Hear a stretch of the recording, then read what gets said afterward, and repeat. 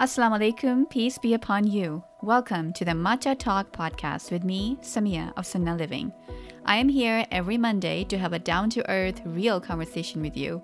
This is a beautiful morning. I have my warm matcha latte ready to go and a topic I'm burning to talk about. Let's begin. Welcome back to the Matcha Talk podcast. This is your host, Samia, and today I'm going to share with you something I did, which is it still makes me a little bit uncomfortable. So yesterday, as of this recording, me and my husband, we went to IKEA. Let me explain a little bit why we went there and why that is a little bit of a different and difficult topic for me. So our office, since we've been here in our new home, is a complete and utter disaster. There are boxes still that are unopened, and there are boxes which are half opened, which means there are things halfway across all of the floor. And it is just a really big and uncomfortable moment when you go in. It is uncomfortable to the point where I actually don't want to walk in there. The door is closed all the time for one reason, that the cats will go in and basically destroy everything because everything is free for all. And secondly, I just don't want to look in it. It is stressful. It is insane. And probably the most frustrating thing is that there's still things in those boxes which I need access to, but I just don't know where they are and how they are and whatever. And I've explained multiple times in my social media platforms that I like things to be pretty. I'm inspired by things which are beautiful. I'm inspired when things are organized. This is how I function. So, I feel like I'm all over the place because of that room. And so I actually went online trying to find as much solutions as I could that would work with us so that I can have a space over there which would be organized and will be ready to go. And unfortunately, the only thing I could find that would work for us was in IKEA. Now, let me just say that I went above and beyond to try to find other things, other solutions. I contacted different contractors, which actually ghosted me, which is seriously strange because you would think that people would come to you if you have the money to pay for them. But that's not how it works, apparently. So I tried many different channels, and the reason why I tried them, I just did not want to go with IKEA. You probably may know that I like to do things as ethical as possible in my life.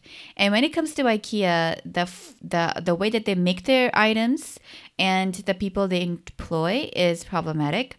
And most importantly, though, is the fact now that everything is kind of made in China over there. And that is something which I'm having a lot of trouble justifying purchasing. But you know what?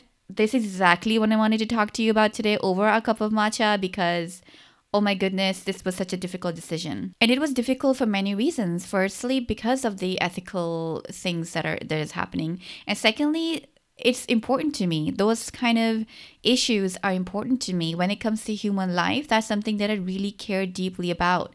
And I've said this before that I just don't want to have something in my home or put something in my body. Mostly right now, I think I've really, really focused in on my wardrobe, which alhamdulillah has been a work in progress for 2 years.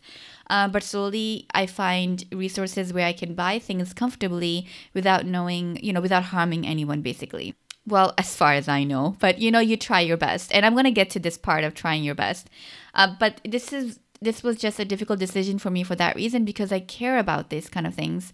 And so while I was going to IKEA, I was very conscious of what I was doing, and I tried my best to not go there, but honestly, the difference was $600, and that is a huge difference. And I just had to make a decision. And alhamdulillah, I am excited about what's the progress is going to happen in the office. I'm excited about the outcome. I really did try my best. And that's something that, again, I want to mention and talk about is trying your best. It is very difficult to live a life which is, I don't know how to say this, but to live a life which is ethical. At this point, ethical has become such a marketing term that even that is difficult to say. So I'm just going to say the word sunnah. It is very difficult to live a sunnah life in matters of consumption. So, whether it's food or purchasing items and everything, at least here in the West, it is so very hard to check all of the boxes and make sure that everything you own is definitely sunnah and something that is pleasing to Allah. The whole process of going there was pleasing to Allah. So, man, it is so, so very hard. And we just have to do the best that we absolutely can. I get questions on Instagram about this, that people are really struggling, that people are saying that, hey, we want to live a life, we want to be ethical, we want to be sustainable, we want to be all those kind of things, but it's really difficult because it's really hard to find shops that can make all the check marks. It is really difficult to check on the websites and the stores that are offering whether they are actually living up to what they're claiming to live up to.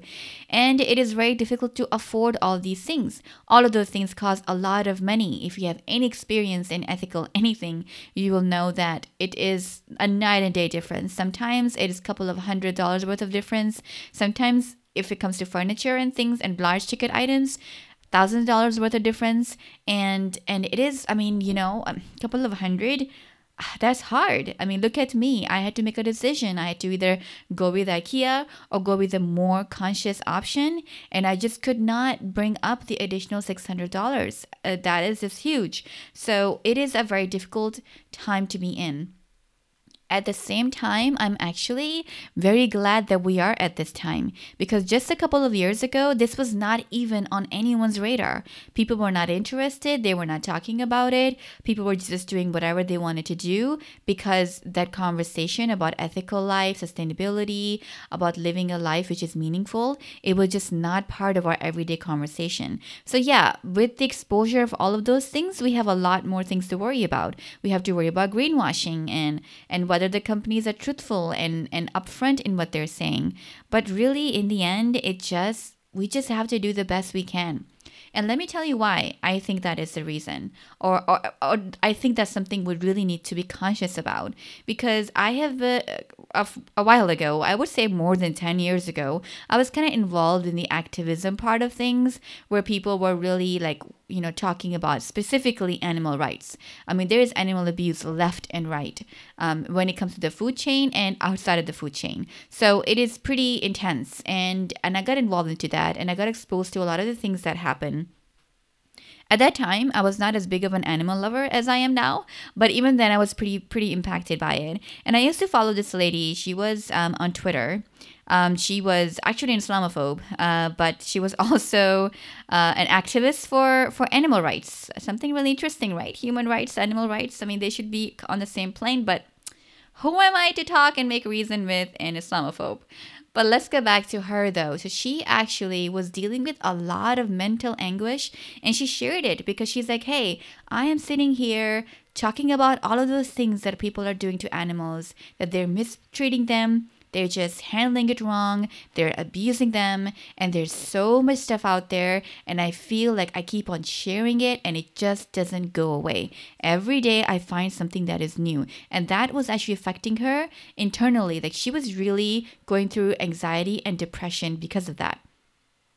And with my hindsight, with my understanding now, I think that people go through this because they feel that their act of retweeting or even getting out there on the field, helping and being active in whatever it is they're passionate about, is going to change the world.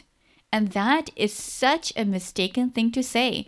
How can my two hands can change the world? They can make a dent. They can make a huge impact. They can make like a tsunami of activism, tsunami of action that people are taking in their everyday life. Yes, but they cannot change the world, because everything that is in that plane only belongs to Allah.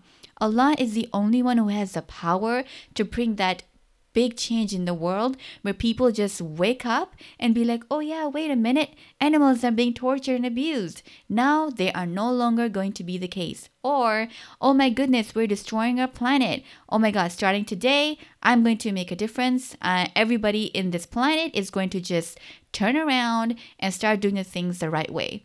That just doesn't happen. Big changes are always, always in the hands of Allah. So what is responsible for me and you is to just do the best that we can. Now, I am actually big about local shops. I think that we should shop locally. And then a person that I really admire and follow on Instagram, who is actually very actively talking about sustainability and such, pointed to how that is even problematic. And I went through this little whirlwind. I'm like, wait a minute. I thought that local was the way to go, and now that might be problematic too.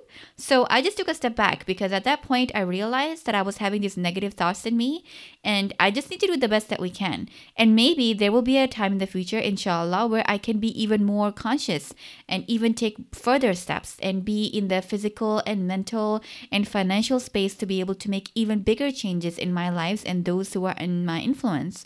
But I mean, at this point, I'm not. And I just need to understand exactly that. I'm just not at this point. Allah is giving me everything that I have, the risk that He's given me.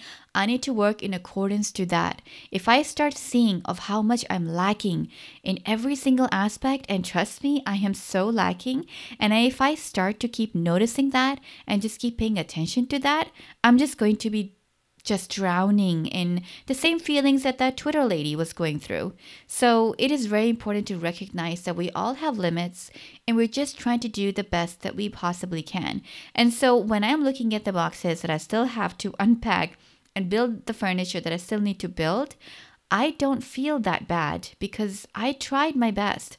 I went out of my way. I tried to find the things. I tried to contact different people.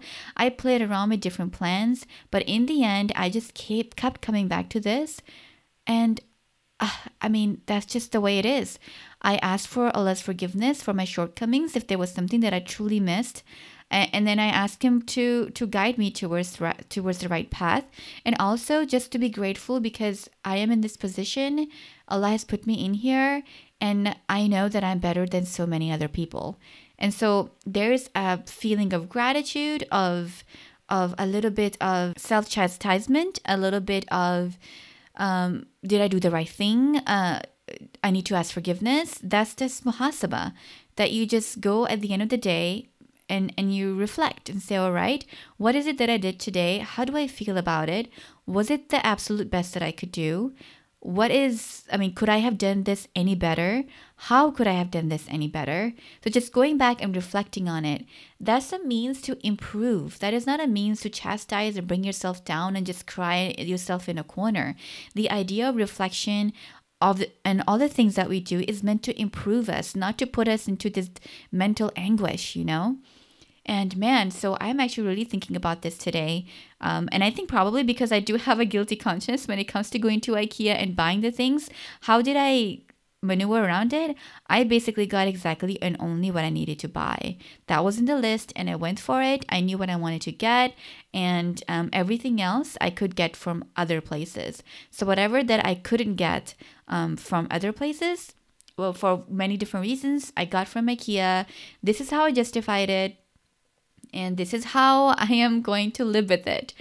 So if you are in this position where you find yourself questioning your decisions, you find yourself saying, I don't know if whatever I'm doing is right or wrong, or you find yourself just like really, really talking bad and down to yourself because of the choices that you're making in your life, when it comes to this idea of activism, sustainability, and all of this, just take a deep breath, okay? You did what you could today, and tomorrow is another day. Tomorrow, you get to make different decisions. Tomorrow, inshallah, you get to make different choices.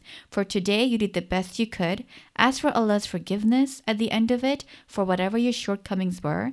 Ask Him to give you barakah for in the future and for whatever you were able to do today.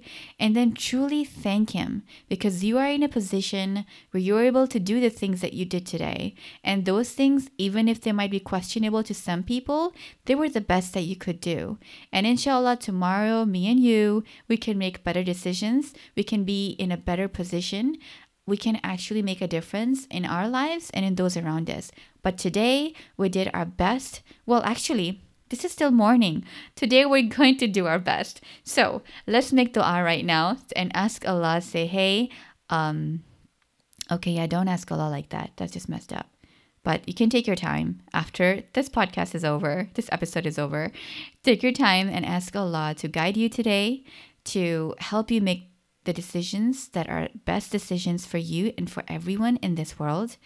And ask Him to help those who are oppressed and who are in need, and ask Him to help you not to take part into their oppression. Everything, all changes, everything always starts with dua. So make this today. And this is my conversation. This is my topic for today. I guess we covered a few things, but in the end, I hope you felt a little bit more inspired and a little bit more at ease, right? A little bit less guilty.